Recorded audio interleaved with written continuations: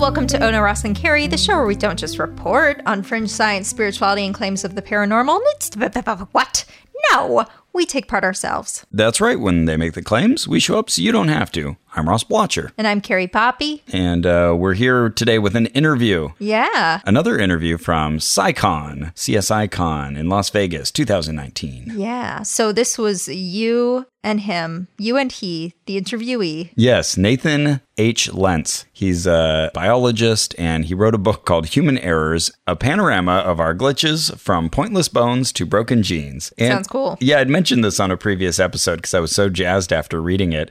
And it was a pretty fun story. I kind of talk about it when I interview him, but I saw a guy who had the book on his lap, and I said, "Oh, that's a really good book." Like, I thought I was doing him a favor. Like, you're going to enjoy that. And he said, "Oh, thanks. I wrote it."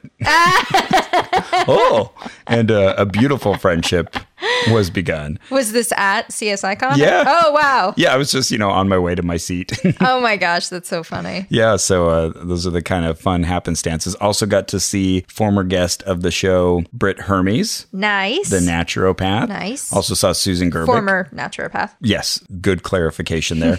Also Susan Gerbic and Mark Edward, nice. our buddies, Great. And a lot of people there. It was a great convention. Nice. Speaking of pointing at something and saying, I like that X, and it turns out they make that X. Yeah.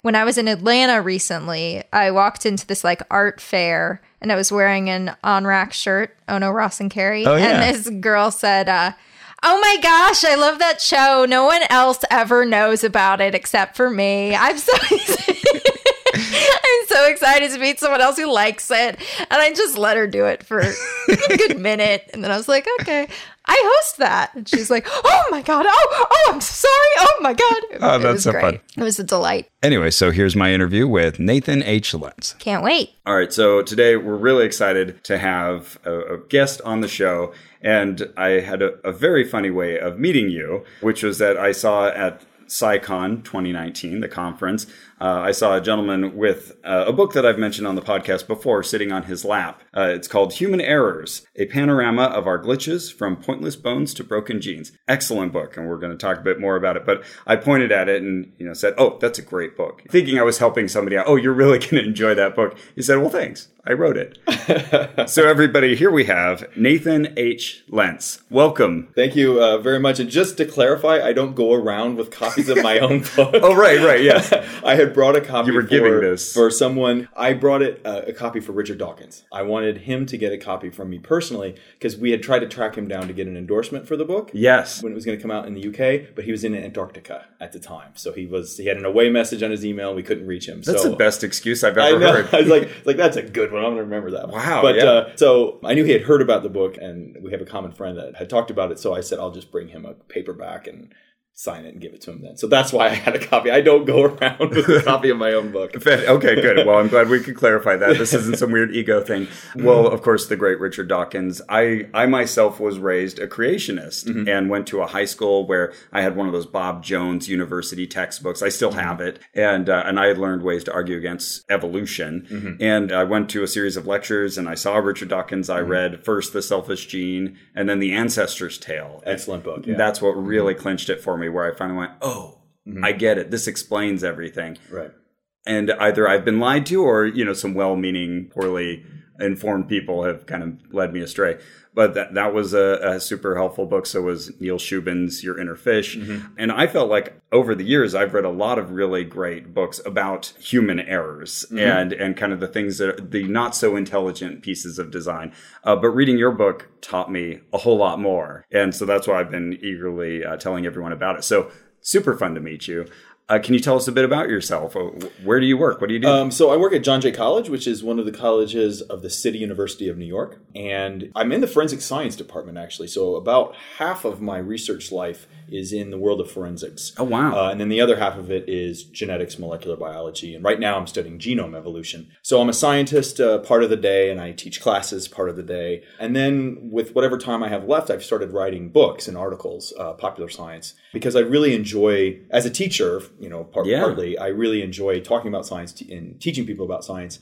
And I think that biology, and specifically evolution, it's not esoteric. It really affects your daily life. You are the product of billions of years of evolution. And in fact, I would emphasize the last 10 million years of our evolution really can be seen in our daily lives, things you do every day, the way we use our bodies, the way we think. And I think it leads to a richer life. You live in better harmony with your own body when you understand how it came to be. Right. And it's led me into, sort of inadvertently at first, into becoming a defender of evolutionary science in the public sphere. And that was a fight that was picked with me. I didn't go out looking for that fight. I spend most of my time with scientists, and I live on the coasts, and I grew up Catholic, and it was foreign to me that people would have all this resistance to evolution and see it as such a big threat. And so when people started picking on me for talking about evolution, I just considered it ridiculous that you wouldn't already believe and understand this stuff. Right. But I've since sort of tried to understand more about what people's problem is, why it makes people feel uncomfortable, this idea about evolution. And I think that I've learned a lot about empathy in the process. Oh, yeah. And I think that that's something that we sometimes, the humanity of all of us gets lost when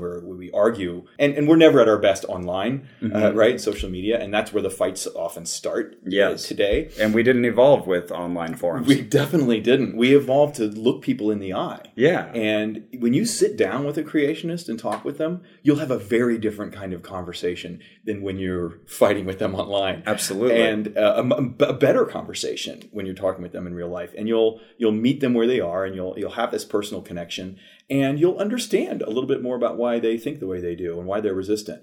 And that, for me, is the first step towards undoing whatever it is that makes them so resistant. So take away from this podcast then, first step, go hug a creationist, or at least hug a creationist. Look them eye to eye and have a conversation. Yeah, that's it. And I do work with evangelicals right now. I'm involved in a process of, it's science first. Yes. So I'm not about trying to bend science so that it can work with religion. That's not what I do. I see a lot of people bending religion to fit science better, and that's fine with me because science is the winner in that. So when the two collide, whatever you need to do to make it compatible. Yeah, exactly. That's how I feel about it. And when the two collide, science doesn't bend. And even if we wanted to try to bend it, it is what it is, right? These things that we're discovering, they don't care that they're being discovered, right? Evolution happened whether we believe it or not, or whether we discovered it or not. And so we were the product of 4 billion years of evolution before we realized we were the product of 4 billion years of evolution. And so I'm not worried about science being twisted to fit other narratives. I'm just not worried about it. The truth wins. Well, one thing that I love from Pope John Paul II is he had an encyclical called "Truth Cannot Contradict Truth," and I think that's such a powerful statement. So you just always go with the truth, and you'll either have better, newer information, or you'll realize that you were wrong, but now you can embrace more truth. Yeah, and the Dalai Lama actually said it, I think, even better, is he said, well, if science discovers something that proves Buddhism wrong, Buddhism has to change. And I love that, because here's the leader of a faith tradition admitting that science is going to eventually reveal the truth, and we'll have to respond to that. Yeah, and the thing is they all have done that anyway, right? Because if you look at the Christian tradition and how much it's had to bend and yield, and it's been embarrassed by its resistance to science in the past, and they've learned that lesson. And I think that the Catholic Church painfully learned the lesson, but by the time the Big Bang was first really proposed, someone told the Pope, don't look stupid again. Don't oppose this. Find God in it, if you will, but don't oppose it. And I think. By the way, it's 1992. Time to apologize to Galileo. Yeah. Well, but did you see the apology? It was like there was blame on both sides. Oh, gee, that's the mealy mouth apology. Not apology. Yeah, not apology. Another 400, 500 years. Galileo was arrogant. Well, arrogance one way to look at it. Correct is the other way. But I do think, though, that we are on the precipice of a breakthrough, and at least when it comes to evolution. I think that a lot of Christians in this country are embarrassed to be so resistant to science. And they know it doesn't make them look smart. It doesn't make them look good. And especially among the young generation of Christian evangelicals, I think they are looking for a way out of this fight. So I'm part of that. And I know I'm going out on a limb here and there. Great. But you want to give them an olive branch, an easy path to get there without having to be shamefaced or apologetic or anything like Exactly that. In fact, can we swear on this podcast? Yes. Okay. So please do. And the talk earlier today, he echoed a talk 9 years ago where the message is, don't be a dick. You can defend sound evolutionary science without calling people stupid for not understanding it. And also, before you call anyone stupid for not understanding it, have you explained it to them? Right. Have you really, because there's so many misconceptions out there. And I'll admit, I had misconceptions about intelligent design. Yes. Big misconceptions, actually, about what it is and what it says. Because you said that you wrote Human Errors aware that there are creationists out there who maybe need to understand a bit more about our human body plan and how that comes from our evolutionary antecedents, but that you weren't too aware of this intelligent design movement, and writing this book sort of brought them down upon you. Yeah, exactly that. I didn't think I was picking a fight with them. And in fact, I was annoyed at first because they said, well, you entered this by talking about design. And I was like, I didn't know you owned that topic. I didn't know I had to clear my book by you and whether I satisfied all of your critiques. I just wrote a book for biology. I assumed that people who would read my book had already bought into evolution, and they wanted to be delighted and entertained about the evolution of the human body. That's what it was. But they accused me of sort of entering the design debate and then writing a book that was a poor refutation of intelligent design. First of all, they didn't read the book. It's very clear.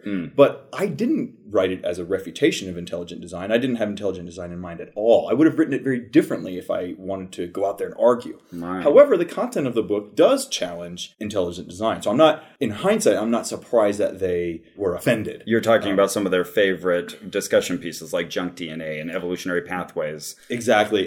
But the problem is they're very, I know this is not the right word to use, but they're very schizophrenic in how they approach this. And this confused me too, because half of their criticisms of my book were, well, we didn't say perfect design. So you're arguing against a position we don't hold. You're arguing against the straw man of perfect design. Okay. We're not saying anything about perfection. I said, okay. And then the other half of their criticisms were about the individual flaws that I discuss and how they're not really flaws at all. And here it's actually good design. And I was like, well, which is it? So are you saying that we do have these flaws and that's fine, or we don't? So it took me months, I will admit, it took me longer than it should have to realize what intelligent design is that it is a very loose confederation of very different views.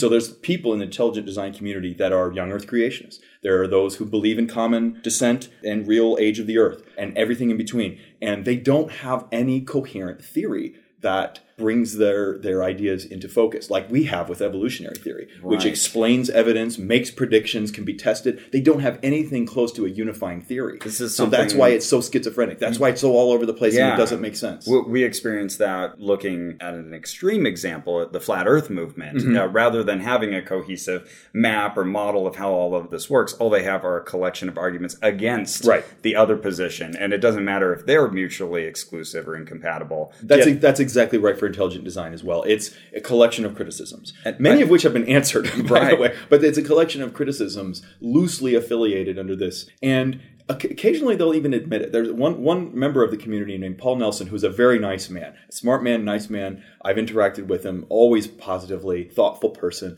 And he got caught sort of admitting publicly that movement still is yearning for a cohesive theory to be articulated. This was 15, 20 years ago. We're still waiting. Still waiting on that theory. And I know he takes a lot of heat from his community for occasionally telling the truth. Pointing that out. But they don't have a coherent theory. And we didn't either as the scientific community until 1859, right? So, it's fine. They're floundering because they the way we were. That's funny. That is a refrain of the Flat Earth movement as well. Like, well, you've had 500 years to get your story straight. Yeah. Right. Okay. So, we'll just, until then. But if you've read books about the history of scientific ideas, this gets into philosophy a little bit. But the importance of a unifying theory that gathers the evidence is really crucial. Because then you can start making predictions. It's the predictive elements of it. Yeah. And so when you don't have that, it's totally unfocused. Maybe we should take just a step back to define intelligent design if someone's not familiar with that movement. It kind of came out of creationism, but young Earth creationism, the idea that the Earth was started in 4004 BC or,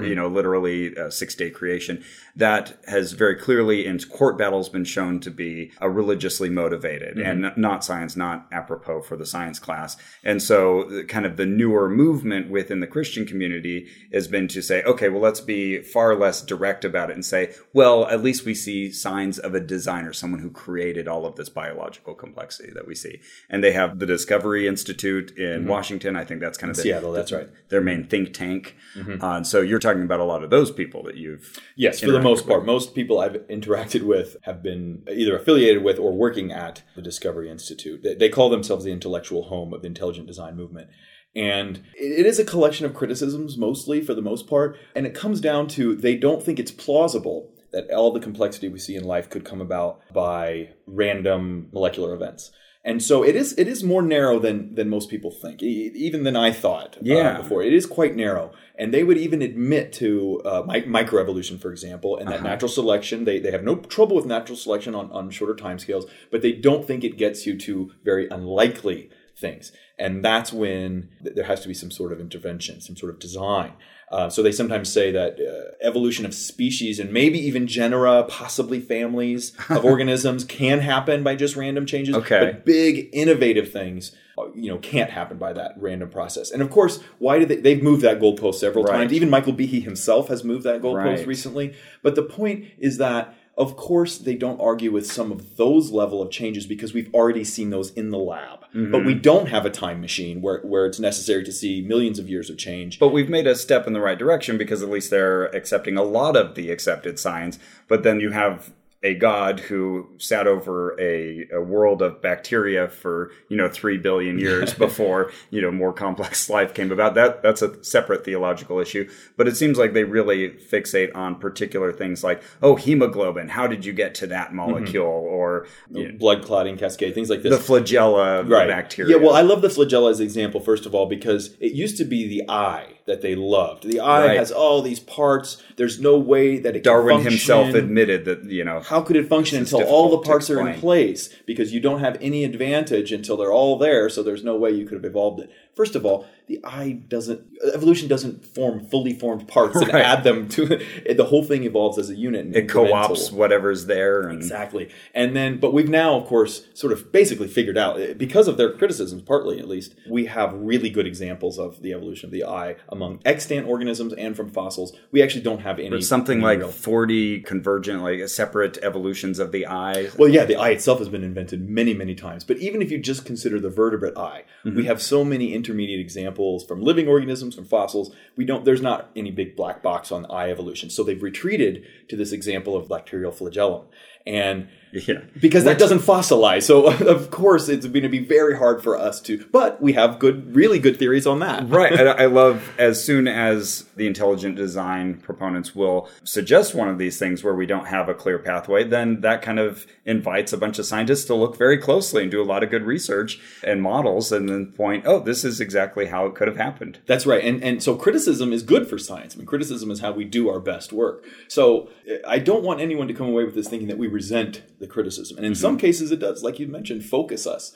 Other times, though, we have to spend a lot of our time and energy batting away silly criticisms, which does take away from. And they don't always quickly change their arguments based on those responses. To my knowledge, they've never admitted any mistake. There's 2 commandments in the Discovery Institute. One is never cede a point. Okay. Never, ever admit any point. Move on if you must, but never admit a point. And number 2, never criticize your fellow intelligent designer. And this is how young Earth creationists and someone like Michael Behe, who does accept the true age of the Earth and common descent of all things, they can get along under this camp because they have this commandment keeping them in line. Okay. Even though the enemy of my enemy is my friend. Exactly. And I have more in common scientifically with Michael Behe than any of these young Earth creationists do. Right. But he still will camp with them. But the thing about the Discovery Institute that can't be missed here is that it is first and foremost a political activist organization. That's how it was formed. If you look at its foundation documents and the Articles of Incorporation, they have an advocacy role. Right. They are not a science group. And that makes a big difference because it organizes their motives, it organizes their thoughts. And if you've read anything about what Noam Chomsky has written about organizations of people versus individuals, they can totally warp your thinking, warp your motives, and you have this sort of group think and it closes you off. That's their organizing principle. They're not open to other interpretations because that's why they're there. That's why they exist. So to even contemplate a natural view of evolution is an existential threat. So they're not going to do it. Right. So you're already constrained within that answer that you've arrived at. Now we have to work backwards to get the reasons to hold that. It was born of conservative politics, socially conservative politics. And we have examples like that book of Pandas and People. It was written as a creationist textbook, and then they realized, we can't do that. And so they did a search, a word replacement Microsoft Word, to replace God with designer, essentially. And that they got caught red-handed with that. They got caught red-handed with with lots of stuff. They never admit it. I mean, you must have heard of the Wedge document that they have that sort of organized them, and they will never showed that political strategy. Yeah, and they'll never admit that. And if you follow Evolution News and Views, which is their website, I don't follow it, but they've written about me so many times that I have been on the website to read their articles.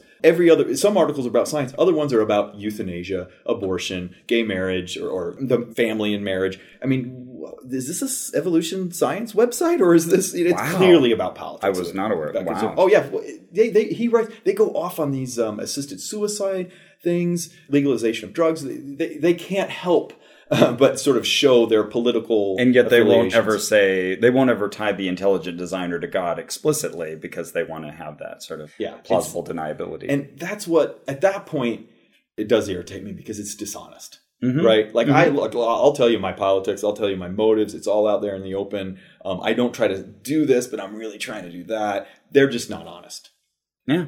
That's a problem. Well, you said something fantastic today about how even those of us who kind of understand the evolutionary worldview and how we got to be where we are, still have kind of these lingering illusions about our bodies. Mm-hmm. Can you talk a bit to that? Sure. So the first thing that my book pushes back against is this idea that evolution produces perfection, or that organisms are perfectly adapted for their environment. A lot of people think this way. Even scientists think this way. It's sort of embedded in our view that the wonders of nature, and look at how everything is perfectly suited for its environment. Somehow we are the peak of. And then the corollary to that is that humans are the ultimate expression of biological perfection, and everything else is a lower form. It was a march of progress towards the human form. So neither of those things are true. It has this kind of built-in teleology to it, that there was an intent that eventually we'll get to humans. Right.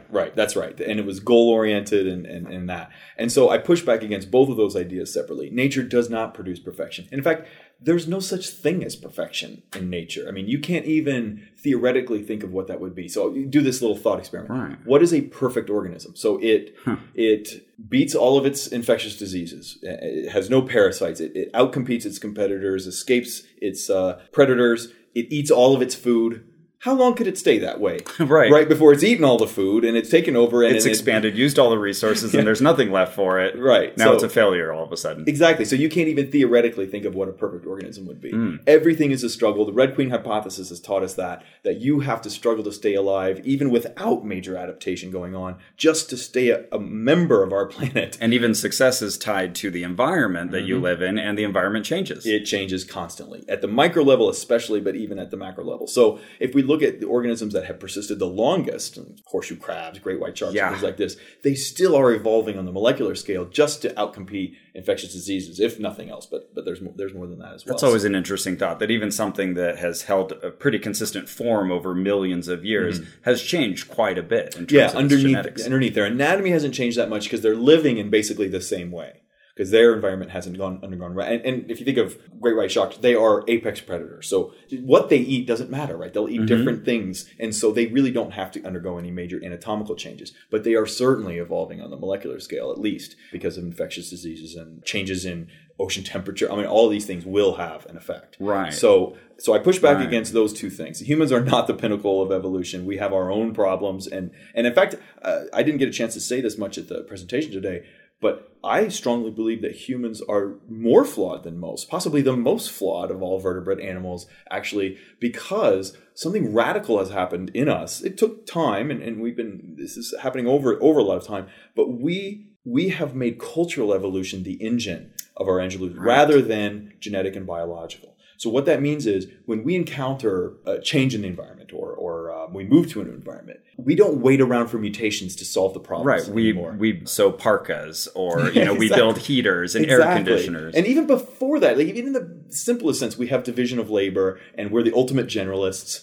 I mean, think of it this way. So there's an animal that's stronger than us. There's an animal that can climb better than we can, run faster. There's not a physical any feature thing you can name. There's an animal that does it better, but we can do it all. Right? Find another creature that can climb and run and swim and do all of the things we can do. So we became ultimate generalists, first of all, so we can survive all these different ways. We can eat all kinds of different foods. So that's great. But then we also started solving our problems with our intricate social structure, division of labor, reliance on each other, and then, of course, just our big brains. So we're solving the problems with our brains instead of our bodies. And that took natural selection's watchful eye off of our bodies.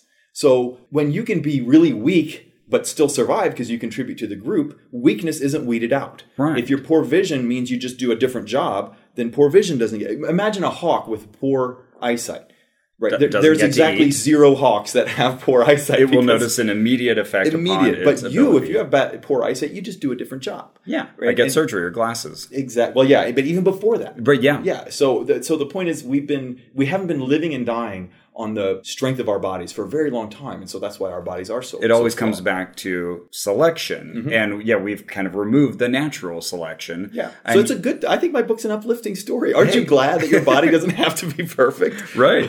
For you to contribute. And so it is a triumph in a sense. Yeah. That we're allowed to be such crappy species in most ways, but yet still survive. Another way I put it is there's no mammal that can live in coldest tundra, the driest desert, the wettest rainforest, temperate, every single climate on this planet. We're the only mammal that can do it all because we invented clothes and shelter and homes, and so it's not our bodies that are capable of that. It's our brains that figured out how to do that. Right. But when you do that, when you stop following the regular rules of natural selection and you put cultural evolution in the driver's seat instead of genetic evolution, then it does end up with these consequences. So our bodies, we need vitamin C in our diet, for example, and other weird things. And so that's I think it's a good thing though overall. I'm certainly glad to be living this way instead of by all means. Yeah, I think if I had to choose where to be born, I would choose now rather than any other time in our evolutionary history. That's right. So let's get into some of these things. One I'd mentioned on the podcast before was what you'd said about vitamins. Now you have you had 3 broad fields or different types of these errors. And one was like mismatching. Mismatch, yeah. So this is just the idea that we're now living in a very different world in very different ways than our bodies were evolved to live in. We have great bodies for the African savanna and the Pleistocene, but we now work in offices and sit in chairs. So that's a good category of flaws in the sense that you can do something about that. You can get a stand-up desk and you can make sure that you get up and walk around a lot, and you can look at your diet and say, how much does it match the diet of the ancestors and what can we do to make it match better? There's lots of things you can do. I like those categories of errors because we can still take charge. And I've learned a lot over the last 5 years, and I'm living in a more evolutionarily correct way, I would say. I've learned from Dan Lieberman and others. Yeah, how do you sit when you're working at your desk when you're writing? I stand. As much as I can, I stand. Desk. Yeah, and then I don't stand as much at work because I get ridiculed. So I had a stand-up desk for a while, and so social pressure and... Interesting. We have, at least at my work, we have desks that you can adjust and you can... Well, you're in California. It's more accepted. Fair enough. In New York, they just... We're all hippies. Yeah, in New York, they just make fun of you. But no, I try You were saying this to the audience, and I was sitting in the chair and uncomfortable because I'd been there for hours. Yeah, chairs are just not good for us in any way. Get out of that chair as much as you can. So those are mismatch flaws. I like those, but there's other kinds of flaws that there's no fix for most of these things. So some of them I call them trade-offs. I don't call them trade-offs. They are trade-offs. They're evolutionary compromises. So you gain one function, you lose another. But then some of our quirks are just bad luck that wasn't corrected. Okay. And so our diet's a good example of that. And when we started eating in this very generalist way, as we moved away from being vegetarians to more omnivorous, we had all of these different rich sorts of foods, and what that was nature was providing us on a silver platter all these rich nutritious foods, and then our ability to make those things ourselves and even extract them in some cases just got diminished over time. Yeah. Because even though Lamarck, missed the mark in some ways, he actually wasn't wrong about this idea of use and disuse. So if you don't use something over evolutionary time, it does go away. Yeah, because of the randomness of mutations, it will eventually strike something, and if there's no consequences, you can lose it. So the story of vitamin C was such a good example of that. And for me, that was fascinating reading your book, because I had always wondered that, like, why can I give my cat this same daily basic diet and that's enough for her, and yet I need to eat all these different things, and I'm tired if I have to eat Italian twice in the same day. Yeah, that's right. We are built to seek out that diversity of food. I believe that's part of our natural appetite. And citrus fruit is a good source of vitamin C, but most animals have no need for that in their diet, and in fact, it's not healthy for them. But humans and all primates need vitamin C because we lost the ability to make it ourselves. So a key gene was mutated. What did you say? The gulo? The gulo gene. So it's GULO. It stands for L-gulonolactone oxidase. The thing is it's a key step in vitamin C synthesis. And without vitamin C, you can't make collagen, and collagen is important for all the tissues of our body, the structural integrity of those tissues. And so if you don't get vitamin C, your tissues fall apart, and we call that scurvy. But how did this happen in the first place? How did the first primate, the ancestor of all primates, when she got this mutation, why didn't she just die of scurvy? And that was the end of it. She took those mutations with her. Yeah. Well, she had vitamin C in her diet already. She was surrounded by some sort of citrus, probably. Yeah, or other sources. And where do primates live? In the rainforest, where there's plenty of vitamin C around. So it makes sense. And then, of course, through bad luck, it got fixed in the population. And this happened to be a population that would become the ancestor of this great clade of organisms, known as primates. But primates have always been restricted to environments that have vitamin C in them, mostly tropical and rainforests. And so every time primates try to go into other areas, I'm sure they died of scurvy. The continent of Europe was primate-free for all of its history until Neanderthals, and then later modern humans were the only primates that successfully colonized it and probably got a lot of scurvy as they did so. Yeah. There's actually an exception to that now. I love this story. So there's a species called Barbary macaques, and as the name suggests, they live in northern Africa, and they have started migrating, and they're threatened. They're severely threatened in Morocco, but they've started migrating through the Strait of Gibraltar on boats to southern Spain, where they're now thriving. On boats? So they hitchhiking? They hitchhike, they stow away on these boats, and they end up, there's wild populations now of Barbary macaques in southern Spain, but there's dates and other things that they can eat for vitamin C. Okay. So that's why they live there, and they're thriving there. And I love this so much because that's Barbary macaques on the cover of my first book. It's a family of Barbary macaques, 2 parents and a baby. And by the way, those are both females. Oh, really? Yeah, it's a matriarchal species. And not just the bonobos. No, there's lots of matriarchal species out there. And the great thing about Barbary macaques is they're also engaged in alloparenting, meaning it's a fungible asset, like anyone can parent. That's right. They all contribute to parenting. Okay. And there's not that much preference to parent only your own kin. So they're another species that teaches us that nature is not just red in tooth and claw, but actually cooperation and social support is something that humans did not invent, but we did capitalize on it and take to its extreme. So we should mention that book, Not So Different. That was your first book. That's right. And I look forward to reading this. Yeah, it's kind of a evolutionary psychology kind of book. I don't take it that way. What I do is just look at behavioral similarities between humans and other animals. So let's dissect human behavior by looking at animal behavior. Why do animals do these things and have these emotions? And what do those emotions drive them to do, as a way to sort of understanding our own emotions and what it drives us to do. This weighs very heavily on discussions of human morality, because we'll often say, well, where do you get your morals? Well, look at the animals. Where do they get theirs? Because they practice many of these same things. Exactly. Humans did not invent morality. We invented ways to talk about morality and ascribe the source of morality to something other than nature. But morality is all about existing within a group. It's all about your relationship with others, and that had to be hammered out to some extent before we could talk about it. Yeah, that's right. We have moral instincts. And some of them come from, as you said, group living and how you can get along, but also some of the things about like shame and gossip and reputation. Shunning. We didn't invent any of that, actually. Other species do it. We do it. We're very sensitive to gossip and shame and reputation. And so we act in moral ways because we want people to think we act in moral ways. Yeah. But again, people think like, how could you, doesn't that just make it a cold view of life? And I said, I don't get that at all. I don't understand that criticism of an atheistic worldview one bit, because to me, to know that our system of morality, of treating other people with dignity and care, the fact that it has millions of years of history enriches it. That doesn't cheapen it. And it shows that it's in us. It doesn't have to come from somewhere else. It doesn't have to be handed to us. Right. It's part of us. It's baked into our DNA to care about other people. And we care about stories, and that makes us part of a very long, a very cool story. Very long, very cool story. And we are storytellers. Yeah. Right? Yeah. And so it's not surprising that we would try to come up with origin stories, for example, and stories about morality and all that. That's not surprising. What's surprising is how persistent those stories have been in our psyche when we now have such great evidence for where this all actually came from. Yeah. That's the stubborn part. And I talk about that a little bit in Human Errors, how when you form an opinion, you are really wedded to that opinion. We all do it. It's one of our many cognitive biases that we are very refractory to alternative evidence to what we actually really want to believe. Right. So that's what I do. That's why I do what I do. That's fascinating. And we can kind of point to evolutionary reasons why we have some of those predispositions. I think it served us well in the past. Ross. Hi, Carrie. Sorry to interrupt your convention. That's weird. You're not here. I'm speaking to you through telepathy. Oh, very cool. Well, welcome to You're my welcome. head. Yeah, no problem. It's good to be here. Okay. Boy, there is a lot of shit in here. There's so many numbers. What are all these numbers? What is this the periodic table? Just leave everything where you found it. Okay, fair enough.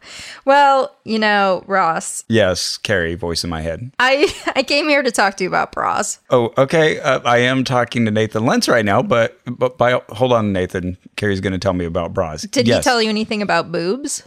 No. The evolution of boobs? He did not. Okay. Yay or nay. Not that I recall. I think boobs escaped the category of human errors. I guess boobs are one of those things that we don't need a lot more explaining for. It's pretty obvious how those came to be. Okay, yes. I mean, if you believe in evolution. They work relatively well. Yeah, you make milk if you want to. Anyway, the point is, Ross, if you have boobs and you want to put them in something, you want something comfortable. Yeah, evolution didn't give you that. And, exactly. And yet we know a company that did, which is Third Love. Precisely. Third Love, it's a great brasier company. One of my favorite bras is from Third Love. It's super light, but it still does its job. Mm-hmm. Often you have to trade between those two things, Oh, It'll right. be the real sturdy bra, but it's also weighing you down. Gotcha. This does both jobs. That's impressive. Yeah, if you have sloping shoulders like I do, it doesn't slip off your gosh dang shoulders like everybody else's bra. Well, that's an advantage. So, whatever breasts the good evolution gave you, you can try the Fit Finder quiz at Third Love, and it'll tell you which size you should be wearing. You might find out something you didn't know. Exactly. And it's nice to be able to order these things from the comfort of your own home. And Third Love bras are designed to be super comfortable. They're lightweight, they have memory cups, and there are tagless labels, which is nice. Oh, nice. No itchy tags. Yeah. And you have 60 days to wear it, wash it, put it to the test, and if you don't love it, return it. Third Love will wash it and donate it to a woman in need. Third Love knows there's a perfect bra for everyone, so right now they're offering our listeners 15% off your first order. Just go to thirdlove.com/ohno right now to find your perfect fitting bra and get 15% off your first purchase. That's thirdlove.com/ohno for 15% off today. Hey, Carrie, before you leave my head. Yeah, what's up? And next time, I don't know, maybe ask her. I don't know, text me in advance. I don't know. That's not how telepathy works. Okay. Well, I am here all the time now. All right, but you do tell me when you're here, right? Oh, jeez. Okay. Well, before I go then, because I don't want to interrupt you again and freak you out. Yeah. Wait a second. I bet you know what I was going to mention next. Okay. You're thinking of a bird. Yes. Yeah? Okay. You're thinking of a bird that's got great balance. Yes. You're thinking of a bird that's got great balance and eats fish. Mm-hmm. You're thinking of a bird, great balance, eats fish, often seen at the zoo. Okay, yes. Thinking of a bird, great balance, fish, zoo, associated with Florida. Correct. Amazing. Okay. Are you thinking of the bald eagle? No, that's entirely wrong. Fuck. Okay, I can't read minds. Oh, I was very impressed there for a moment. I was thinking of flamingo. Oh, flamingo. It might have thrown you off. I mean, I was thinking of the bird, but I was also thinking of the hotel where this conference is being held, and also an amazing company that produces ladies' shaving razors. It's funny you mentioned that because I have a flamingo razor. I love it. Mm-hmm. They don't tell anyone, Ross, but they sent me one for free to try it out. I liked it so much I went and used my own money dollars to buy more. Fantastic. Yeah, and they're really good. Okay, well, I won't tell anybody. Okay.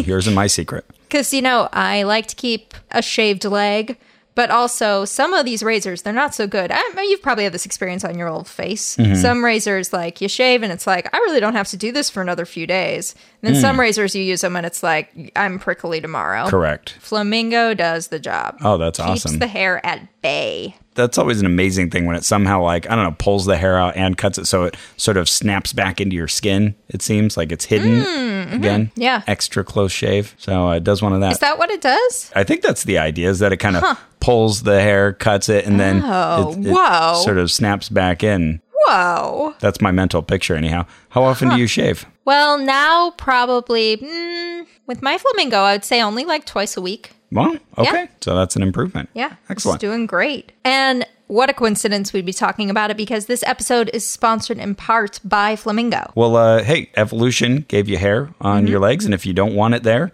this is just the right product for you. And this solution comes from the folks behind the razor brand Harry's. Flamingo makes body care for women with hair. They've got razors, shave gel, body lotion, the works. So listen, guys, think about it. You probably spend more than $16 on razors and blades already. With the Flamingo shave set, you can upgrade for the same amount or even less than you're paying now, including the parts you skimp on, like shave gel and exfoliating lotion. And they even send you a shower holder. Flamingo shave set features their award-winning products for just $16, and it ships free directly to your door. It's a $22 value for just 16 buccarinos with free shipping today when you visit shopflamingo.com/oh-no. That's right. Visit shopflamingo.com/oh-no. Did you hear that, Nathan Lentz?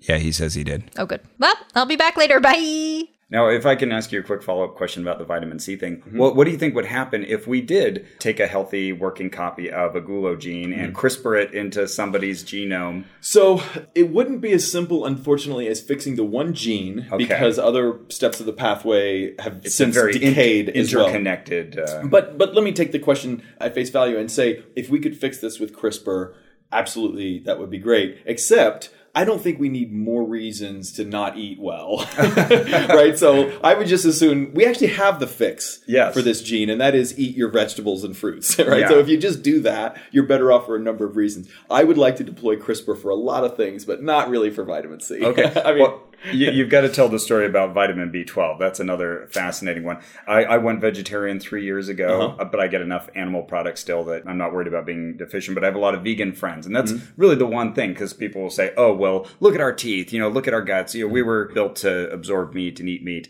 For the most part, no, but B12 is a legitimate thing that vegans have to supplement. That's right. B12, there's almost no plant sources of B12.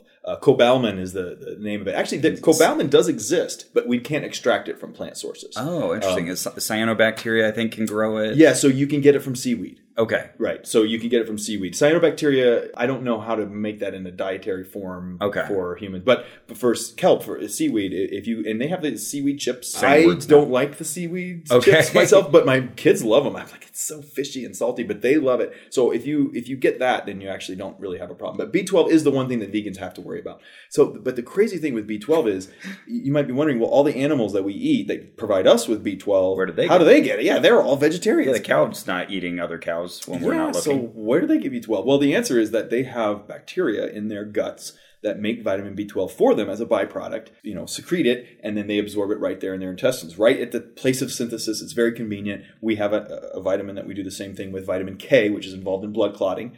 You may not have even heard of vitamin K because nobody's heard of it, because you don't need it in your diet, because you make it in your intestines. You don't, but your bacteria do. And so the question is, well, why don't we just get those bacteria? Well, we already have those bacteria. They live in our intestines. Well, geez, what's the problem? Are they not making B12? No, they're making B12, and they're in our large intestines. But we can only absorb vitamin B12 in our small intestine. Which comes first in the row of traffic. So it's too late when the B12 appears, and we send it to the toilet instead of absorbing it. So you can be vitamin B12 deficient, but still have it in your gut and send it to the toilet rather than absorbing it. And this was the horrifying fact. You said that if you did eat human fecal matter, yes, there would be a sufficient amount of B12 in there. But don't do that. That's right. Don't do it. Better ways. There is a study, though. There was a paper where they measured vitamin B12 in human feces, and they found it was a dietarily sufficient source. This is why I love science. That you would get a paper like that. Yeah. But it just goes to show that the body is not necessarily intelligently designed, and it doesn't think ahead very far. So what happened clearly at some point, as we made the transition from vegetarianism to omnivory, our bodies just got lazy. Here's all this vitamin B12 is just being served up to us. So our small intestine absorbed it instead of the large intestine because it was there. And we lost the ability. And so now it's a problem. And you think, if I had the ability of a super CRISPR, dare I say an intelligent designer, I could go in and I can make little tweaks and adjustments and kind of. Yeah. And in fact, I would say we don't know the mutations that cause that loss. Okay. In fact, knowing just this whole story is fairly recent science. What's cool about that is to fix it, I assume, will be very easy if we were going to do that, just because we don't need any new genes or anything. It's just the genes not being expressed in the right place. So that's just a promoter issue in the genetics. So that would be relatively easy to fix. Okay. If we could find it, it would be relatively easy to fix. Yeah, and of course that involves the interaction with bacteria, other organisms. So that's another thing you've spoken about, is just sort of the makeup of how much of our genetic makeup is actually human versus little copied pieces, ancestral viral DNA, and then of course our bodies themselves are filled with other organisms. Yeah, well, definitely bacterial cells outnumber human cells in the human body. Yeah. We don't know exactly the numbers. At least 2 to 1. I should probably clarify, because I think I may have even repeated the wrong statistic before, because I had heard many times that there's something like a 10 to 1 relationship. Yeah, that was the number that was thrown about years ago. We know that's too much, but probably between 1 to 1 and 2 to 1 seems to be the number most microbiologists would say. But yeah, definitely there's more bacterial cells than human cells in the human body, and we rely on them very, very dearly for lots of things. If you kill the bacteria that live in, on, and around you, you'll be in trouble really fast. And that's a problem. If we could do the Jurassic Park thing and bring back dinosaur DNA, well, we wouldn't have the bacteria that they were. That's one of many problems. One of many. But yeah, that's true. I never thought about it that way. We wouldn't be able to inoculate them with the right microbiome. I never even thought about that, but that's absolutely true. And you get your microbiome from your mother, first of all, first and foremost, but then you're interacting with the environment your whole life. And so you are not you. You're the collection of a lot of different things. And in your DNA, so there are certain viruses that are just very nefarious in the sense that they take their genetic material and put it in ours, inside our chromosomes. It actually inserts there. And then sometimes we defeat that infection, but the carcass of that virus is left. It's still there in the chromosomes. And our immune system can use that to help identify things. Potentially, but a lot of times it just sits there forever. And of course, we only pass it on to our descendants if it's in our gonads, if it's in the sperm and egg, because, your DNA and all your other cells dies with you. But because of Lamarck being wrong and all that. Yeah, exactly. But the DNA of sperm and eggs gets passed on. And so when one of those progenitor cells defeated a virus infection and the genome is still there, and in fact, 9% of human DNA is actually viral DNA. It's a virus. 9%. 9%. And what did you say is the actual human encoding DNA? For protein encoding genes is 3%. So you have 3 times more viral DNA than protein encoding human DNA. So that brings us roughly to 12%. Well, what's the rest of the makeup? Well, so another 20 to 25% is what we call regulatory DNA. So this is DNA that helps us use our genes effectively. When they're expressed, where they're expressed, how much they're expressed, the interactions among genes. So that takes a lot more DNA than the actual gene itself. The actual gene is the smallest, easiest thing to do. Using it properly. That's how we get all our complexity. That's the part of the DNA that we don't really share with bacteria, because bacteria is very simple. Yeah. They're very successful, but they're fairly simple, whereas we have all this complexity, so we need that regulatory DNA. So that still only gets you, 25 to 30% of our genome really does anything helpful.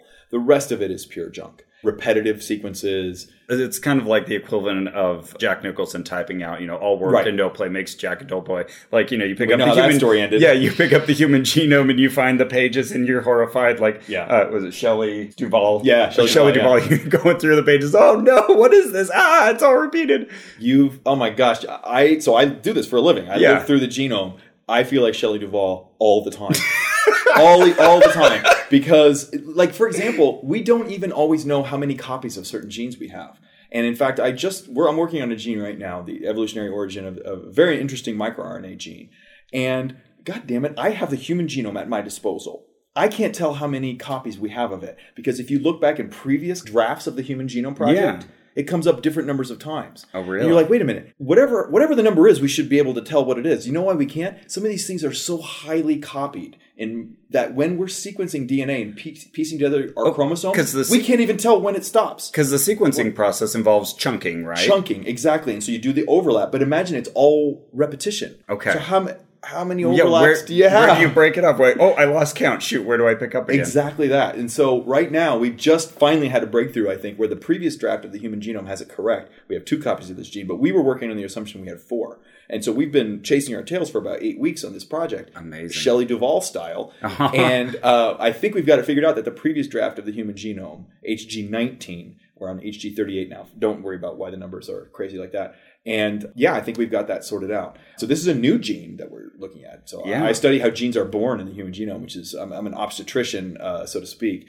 And it's funny because I started a new collaboration on this project with the computer scientists because I'm drowning in data. You really need somebody who's a professional data scientist to do this work. He doesn't know that much about genetics. He's fairly naive to all this. And he just goes, the human genome is kind of a disaster. He's like, this is a mess. How did we get anything out of this? I was like, I don't know. And this is someone who kind of works with information theory. Mm-hmm. Oh yeah. So the information theorists just think it's chaos. And I said, that's exactly right. Because evolution is not about efficiency or being neat and tidy. It's just a hodgepodge. And our genome really is the hodgiest podgiest of all. But yet it all comes together somehow. And that's the magic of it. And that's why I don't find this to be a cold and dehumanizing way of looking at life. It's so much more interesting that we can make sense out of this nonsense. Right. And gibberish becomes genes. And if it were somehow sad and cold and depressing, it would still be the truth. But that's right. How lucky are we that it actually is kind of inspiring and cool? It is, yeah. And it gives us action items, gives us things that we can do about it. That's right. And when you're doing this kind of work, you also sometimes have to step back and realize how incredible it is, because this planet's been around for 4.6 billion years, and only now are we at the point where we can even ask these questions. Mm-hmm. And we knew these things were happening. The other day, I was just scanning through genome sequences from a 50,000-year-old Neanderthal. Well, her remains are 50,000-year-old. She was a woman, a real woman, and we have her almost complete genome sequence. And I'm scanning through it, and this is available online. If you have a computer, you can go and look at genome sequences from a woman, a real woman who was alive 50,000 years ago, who had hopes and dreams, and she might have had kids. She certainly had parents and friends. She was a real person who was wandering the Altai Mountains and died in a cave, and we were lucky enough to find her. And I'm looking through her genes like I'm checking out a book in the library. It's amazing. It is fascinating. And every once in a while, you have to catch and you stop, you're like, this wasn't even theoretically possible 10 years ago. Yeah. And now my undergraduates are doing it. Okay, this is a question I always have. Do you ever kind of look at previous discoveries and feel frustrated that, oh shoot, we would have excavated that in such a different way? I wish I could go back and kind of reacquire that sample. Yes. I think that happens a lot in any field where you look back in the past and you look at the way that science was done, you're like, gosh, we were they so brushed naive. away all of these scale imprints or something like that. Yeah, we were so naive. And now we've learned that lesson where to request a fossil, for example, for DNA analysis is very hard because it consumes the sample. So you have to be very careful. But what cool things that we're learning from it. It's a pleasure. It's an honor. It really does feel like a privilege to be doing that work because, I get to go to work every day and do this. And people pay me to do it. And I don't produce anything for them except for hopefully knowledge every now and then. And I don't know what you do with information about Neanderthals in terms of real world applications. That's such an important point too, because there's no immediate commercial application. And so that can't always be the impetus for science. Sometimes you just need to ask the questions, do the hard work figuring them out, and then maybe they'll pay off, and when they do, they pay off big. They do, and you can't predict when it will and when it won't, and that's such a terrible way to decide how to do science, because sometimes when you're studying, for example, the bacterial immune system, you discover something like CRISPR. Yeah, right. So no one could have predicted, that would have worked out that way. So that's why it's important to fund science without any eye of commercial products, but just for what's interesting, what's neat, and what also might reveal something profound. And when you put any kind of blinders on science, it's not good science. So right now we're in a sort of a precarious time because science funding is down, it's low, and it's also tied to this. They want you to do industry relationships and how does this market and how does this benefit the country? What's the ROI, return on investment for this? And it's just like, come on, we can't be motivated by that. And also, isn't it self-explanatory why science benefits society? I mean, I shouldn't really have to explain that. Yeah, do we have to keep making that point? Yeah. I mean, and things that did inspire us to become, in the United States anyway, to become world leaders in science, the Cold War was a big one. Yeah. And look at everything that came from it. Without necessarily thoughts of, okay, going to the moon, does that make us any richer or whatever? No, it's going to cost an enormous amount of money. But look how it motivated all this other technology that came from it. And so when we invest in science, you always get $10 for every one you spend. You just can't predict it ahead of time. Right. So, and it's bad science if you even try. So I think that we're in a poor period for that because our psychology about science is so utilitarian. But I think we're close to breaking through that. I hope we're close to breaking through that. Excellent. Wait, hold on again, Nathan. I'm... Hello? Yeah, Hello? I can detect you. Hello? Anybody there? in my head. Hello, Ross? Yes, Oh, hello. made contact again. Uh-huh. This is what I've been doing while you're gone. I've been working on my telepathy. Well, I got to say, this is impressive. Thank you. And I think we should be able to sign you up for the CFIIG's challenge, $250,000. Why? Because you're a telepath now, and that's worth a lot of money. Huh. I didn't really think of it as like a paranormal ability. I just figured I just evolved to do this. Unless you're using a sufficiently advanced technology that My is brain. indistinguishable from magic. Yes. I think that qualifies. My own brain. Okay, well, now that you're here again, what do you want? I forget. Oh, I was here because I wanted to wish you a happy birthday. Why, thank you, except it's not my birthday. Oh, wait, it's Shark's birthday. Oh my goodness, happy birthday, Shark. And you know what? This message, it's from Shark's younger sibling, who says, thank you for introducing me to ONRAC. Here's to many more investigations. That's awesome. So apparently Shark's birthday was actually on November 9th. Happy belated birthday. A belated birthday to you and an early happy birthday for 2020. Oh, November 9th, 2020. Fingers crossed, Shark. Fingers crossed. Boy. Oh, you don't have fingers. You're a shark. I'm sorry. That was really, I should have thought about that. It was inconsiderate of me. Yeah, boy, the world will have its fate decided again. Then we're nervous. Anyway, happy birthday. Happy birthday. But also, Ross, sorry, I know you have to get back. Yeah. But while you've been gone, I've been just like sort of catching up on my podcasts and I'm all out. I wondered if you had any recommendations for some good listening. Oh, yeah. You know what? I'm going to twist my ear here, and it should play an excellent show for Maximum Fun. Oh, shit. Hey everybody, this is J. Keith Van Stratton, host of Go Fact Yourself, a live game show here on the Maximum Fun Network. On Go Fact Yourself, we take the smartest people we know and make them look dumb. Paul, by the way, how much do you know about chicken husbandry? You gotta give him that grain. All right. You gotta give him that grain. And then smart again. What future Hall of Fame pitcher for the Cleveland Indians became the first active player to enlist? Bob Feller. Oh, okay. We've got me, co-host Helen Hong, plus celebrity guests and actual surprise experts. All right, we have an expert on hand who can tell us for sure. Is it Alan Havey? Helen, who do we have tonight? Alan Havey. Alan Havey! In the coming weeks, you can hear guests like Maria Bamford, Tom Bergeron, Paul F. Tompkins, Janet Varney, and Grant Imahara. Check us out on the first and third Friday of every month here on the Maximum Fun Network. As I was reading Human Errors, and I really enjoyed reading it. Thank you so much. It's such a great thing to hear. It's well written, but also there's so many interesting tidbits. And I found the thing that I would do most often as I was reading it would be to stop people and say, "Oh, hey, did you know that? Look at this." Beforehand, I felt like I knew a lot of great examples about how the octopus has the retinal nerves at the back of the eye instead of puncturing through it, or the laryngeal nerve, and look at what it does in the giraffe. But you provided so many other great examples. Can you tell the story of the sinuses? The sinuses. Well, so this is one of my favorite stories because a lot of the examples in the book have been written about before. So I collected things from various sources, but some of I do tread new ground in a couple of places. And I wanted to be even more bold with this section on the sinuses, but I waited for the book because I'm now writing an article with some surgeons on this. The bottom line here is that, first of all, that the sinuses have served no function really in the human body. We don't need our nasal sinuses. And if you want to prove this to yourself, try breathing through your mouth. It works. It actually works fine. See? Was that okay? I'm doing okay. Yeah. So you don't need to breathe through your nose at all. You breathe through your mouth, and that air is just fine. Your lungs do just fine. So you don't need your nasal passages, your nose or your nasal passages at all. Yeah. What do people usually say? Like it heats up air? Yeah. If you read medical textbooks, they say, "Oh, the sinus cavities warm and humidify and purify the air." Right. So if you breathe through your mouth, then it's dry and unpure and cold. I don't know. I have no trouble breathing out of my mouth. I do it all the time. So anyway, my issue with the nasal cavities, though, is that they don't drain very well, particularly the largest nasal cavities. I'm pointing to my face. I know this is a podcast, but the largest nasal cavities are in your cheekbones. They're called the maxillary sinuses. They're just behind your cheekbones, above your jaw. So Nathan's pointing to just that big area kind of under the eyes, the north half of the cheeks. Yeah, that's right.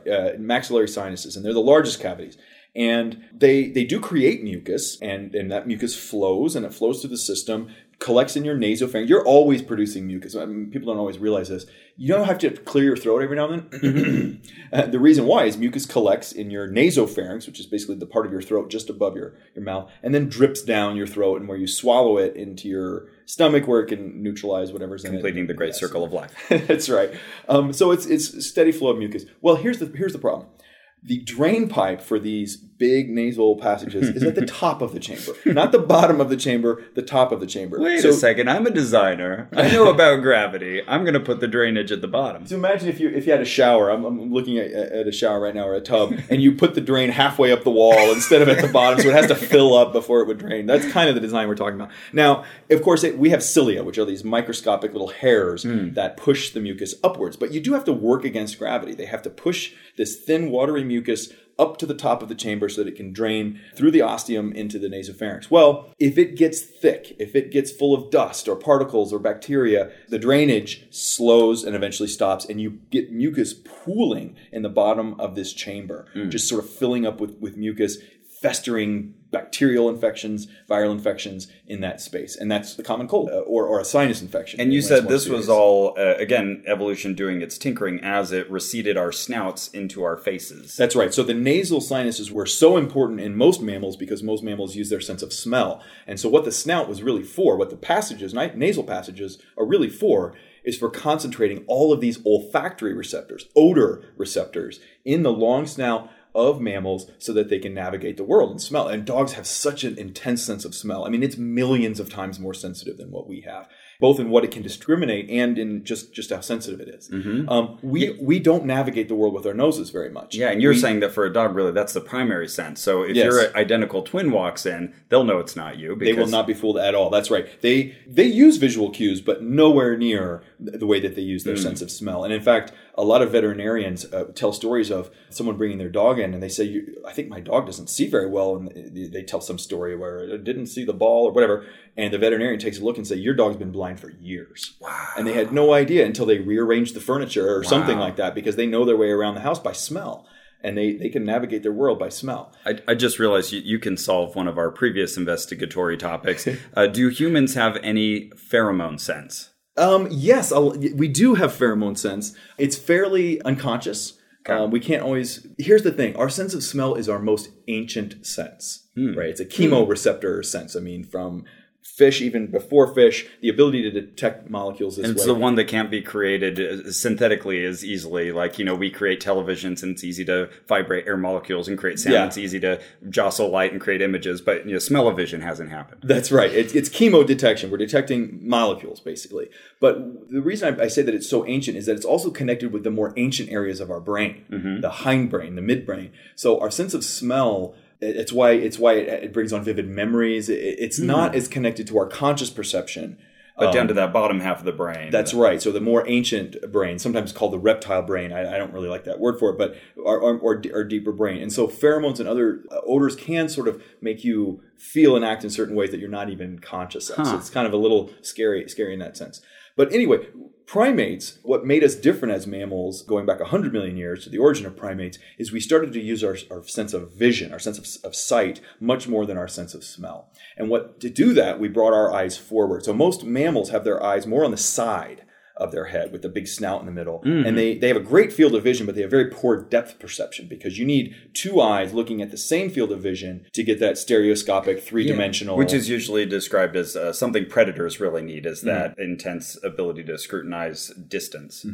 So mammals switched to sight, brought their eyes forward. The problem is, if you have this big snout right in the middle, when you brought your eyes forward, it's right in your way. It's right in the middle of your filling up a bunch of your visual field. Right. So we shrunk the snout at the same time. So the snout shrinks, retracts, and we get this flattening of the face that primates have. Monkeys, but then apes even more so, and humans most of all. We had the flattest face of all primates. So we shoved those nasal passages just up in our head instead of out in the snout. And when we did that, some poor crazy design was the result. But the reason we did that is we didn't really need our sense of smell that much. We use it, but we don't use it that much. It's not near as sensitive. We don't have near as many olfactory receptors. And what we have are this crazy redundant set, but it's all just sort of shoved up in our head in weird design. But here's the lesson of the book. Yeah. The question people have is, well, if these nasal passages are so poorly designed and we get sick from them all the time, Why hasn't evolution fixed that? Ah. Why didn't natural selection solve this problem for us? Right. The answer is that the common cold doesn't kill you. It doesn't stop you from reproducing. It doesn't kill you. So it's in natural selection's blind spot. And the lesson here is that evolution, we are not evolved to be healthy or happy or comfortable. Evolution doesn't care about that. Doesn't care about our comfort. All it is we're good enough to survive to reproductive age. And other than that, it can't do. As Dawkins would say, it's indifferent. It's not. Evolution It's not is against us. It's not for us. It's just it's indifferent. So we have these poor sinus cavities as a result of that, and we get these infections. Now, probably also wasn't as bad in the past as well, because if you get a cold and then you're immune to that particular virus if you ever see it again. And when we lived in groups of 100 to 200 people, a cold could make its way through, and then that was it. Now we live on top of each other, huge population density, so these viruses can circle through the population. By the time it comes back to you, it's mutated. Yeah. Because rhinoviruses in particular, which cause the common cold, are made of RNA genomes. So they mutate much faster. So there's a bazillion strains out there, and you can get 3 or 4 colds a year. That's the average. Unless you have children, and it's 300 or 400 colds a year is what it feels like. And so they're all slightly different versions. We can't really become perfectly immune to these colds anymore because it's a different version of the cold. So we never probably had as many colds as we have now because of population density. But if you notice, our livestock, they live on top of each other too, and they don't have this problem because they have properly draining sinuses. They have other problems, but this particular problem really is poor design of the sinuses. Amazing. Okay, I'm so tempted to ask about so many other things, but I'm going to try to focus on extracting one more human error from you. Okay. Childbirth. Oh, that's another great story. And many of us know about this in broad strokes. Well, it's a great story as long as you don't have to go through it. Yep, right. Yes. Here we are, 2 men talking about childbirth. Yes. But, we all know that humans started to develop these big brains, and then that made the passage getting out into the real world very difficult. Yeah. But you had some really cool details on top of that. Right. So we have these big brains, this big cranium that gives childbirth a very difficult squeeze. However, the problem starts way before that, way before our brains exploded in size. What happened was the birth canal got a lot skinnier. The reason why is that we brought our legs more forward and in a straight down position from our hips, which narrowed the birth canal. It narrowed the pelvis, the center part of the pelvis, quite a bit. And the reason why is we have this upright walking. We have this upright striding gait, as it's called, where our center of gravity doesn't bounce around very much. It's right over the top, and our legs move forward and backward, not flayed out to the side. So to really walk well upright, you got to have a nice narrow hips, narrow pelvis. That happened first. So we walked upright, and we still had tiny little ape brains. And we did that for a couple million years before the real action began. But it's just too late at that point. So then the brain started growing bigger, and cranial capacity got bigger and bigger and bigger with this narrow little pelvis. And that's a perfect example of evolution pulling on both ends of the rope. Because it's great to have a narrow pelvis for walking, but it's great to have a big brain for everything else.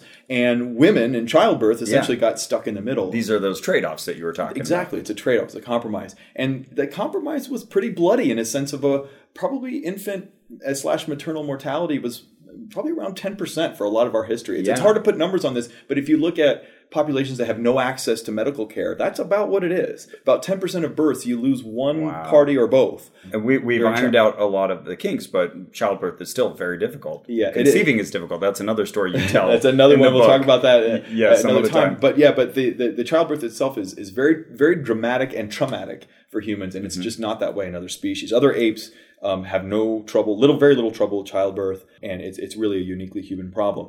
And it leads to other problems too, because to prevent the problem from being any worse, we're actually born very early. Right. Humans are born, I would say, 2 months before they're really ready. And the brain continues to grow after birth. But it's kind of the last, this is your last stop. Either get out or you're stuck. Or both parties will die. Yeah. So we are born as late as we can be, but probably at about 2 months undercooked. You see all these other animals that drop out of the womb and they start walking around. Yeah, they shake themselves off and they're off and running the first day. Humans are incredibly incapable for years on end, requiring an enormous amount of parental care and investment. And to be honest, that's another part of the happy story, because this, along with concealed ovulation, menopause, a few other things, I think is involved in the evolution of the human family. Because when parental care is so important, then men have to stick around, first of all. But you also have other family members helping. Really, we really became groups and families around how incapable the infants are. Yeah, we've got to join. It takes a village. It takes a village, right? Because someone's got to watch the kid. And you can't take the kid anywhere where the crying would subject you to risk, right? When you're a turtle, you can lay 200 eggs and hope most of them get to the beach. Some won't. But with the humans, we're betting on fewer organisms. Fewer and investing in them at great cost. Yeah. And protecting them and protecting yourself. And hopefully the baby doesn't cry too loud so the lions know where we are and eat us. And what a trade-off just to get this big brain. But yet this big brain allowed us to invent podcasting and everything else. Pretty cool things, including excellent books like Human Errors. Well, thanks. Thank you, Nathan. I would love to pick your brain all Let's day. do a part 2. Yeah, gladly. Anytime. Yeah, I want to ask you about like tetrachromats and stuff like that. That comes up in the book, actually. Oh, yeah, that's right. So anyways, I can't highly recommend Human Errors enough for everybody, and I'm looking forward to Not So Different.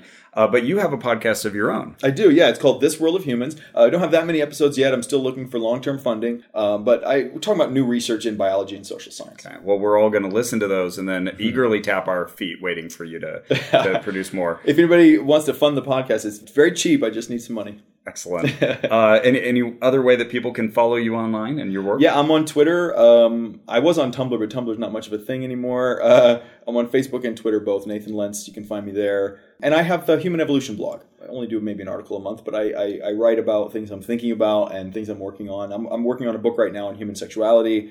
I'm really excited about that project. It's basically the evolution of human sexuality and human sexual relationships. Yeah. Because you know what's inspired me to write this book is the no labels movement. So young people now are just sort of throwing off all the shackles of social constructions around their sexual relationships. So I'm not straight, I'm not bi, I'm demisexual or whatever. There are all these interesting new terms and labels, and then just no labels altogether. And then also their relationships, like they're poly and they're open relations, all this. And what I've found interesting about it is what they're really doing is returning to a more natural relationship with sex, in the sense that it didn't have all these crazy boundaries and labels in our past. Right. And now we have this control over it with contraception. That's right. So I find it empowering and inspiring. So I'm writing a book about the evolution of human sexuality and how we're sort of reclaiming a more glorious past. So that's my next book. Oh, can't wait. Yeah, me too. It's slow going, though. I do have a day job. Okay, yeah. All the more impressive. Yeah. Thank you so much, Nathan. I appreciate it. This has been a lot of fun. Ross. Oh, hi, Carrie. Hey, I've returned. Boy, you could sound happier You know what? Actually, no, I'm very happy to have you here. In fact, I just finished the interview with Nathan Lents. Oh, how did it go? Very well. Nice. If you'd stuck around, you could have heard it. But yeah, I've been working on this whole telepathy thing. It takes a lot of energy to get here to Las Vegas. I bet. Yeah. Oh, yeah. Well done. Anyways, I'll play it for you later. So any final words before we leave? Well, I just wanted to remind you, Ross, that our administrative manager is Ian Kramer. Oh, well, I would add to that our theme music is by Brian Keith Dalton. Oh, interesting. Well, did you know that we have social media accounts? You can find us on facebook.com/onrack or Twitter at Ono Podcast. If you haven't rage quit either of those, you can find us there. Also, you can support us by going to MaximumFun.org/donate.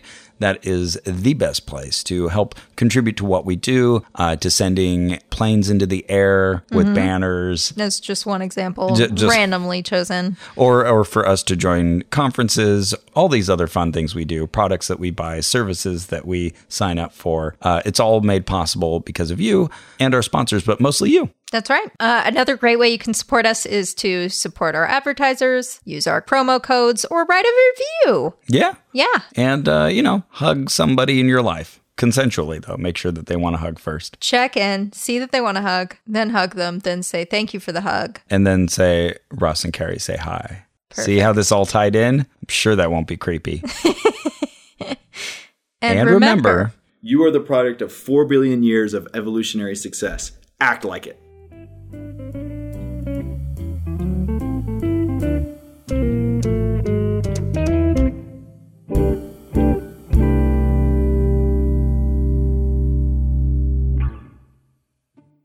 We are so thrilled at your interest in attending Hieronymus Wigginstaff's School for Heroism and Villainy.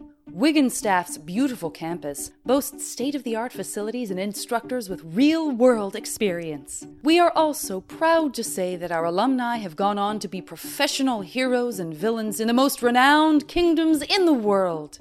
But of course, You are not applying to the main school, are you? You're applying for our sidekick and henchperson annex. You will still benefit from the school's amazing campus, and you'll have a lifetime of steady employment. Of course, there's no guarantee how long that lifetime will be. Join the McElroys as they return to Dungeons & Dragons with The Adventure Zone Graduation, every other Thursday on Maximum Fun, or wherever podcasts are found. MaximumFun.org. Comedy and culture. Artist owned. Audience supported.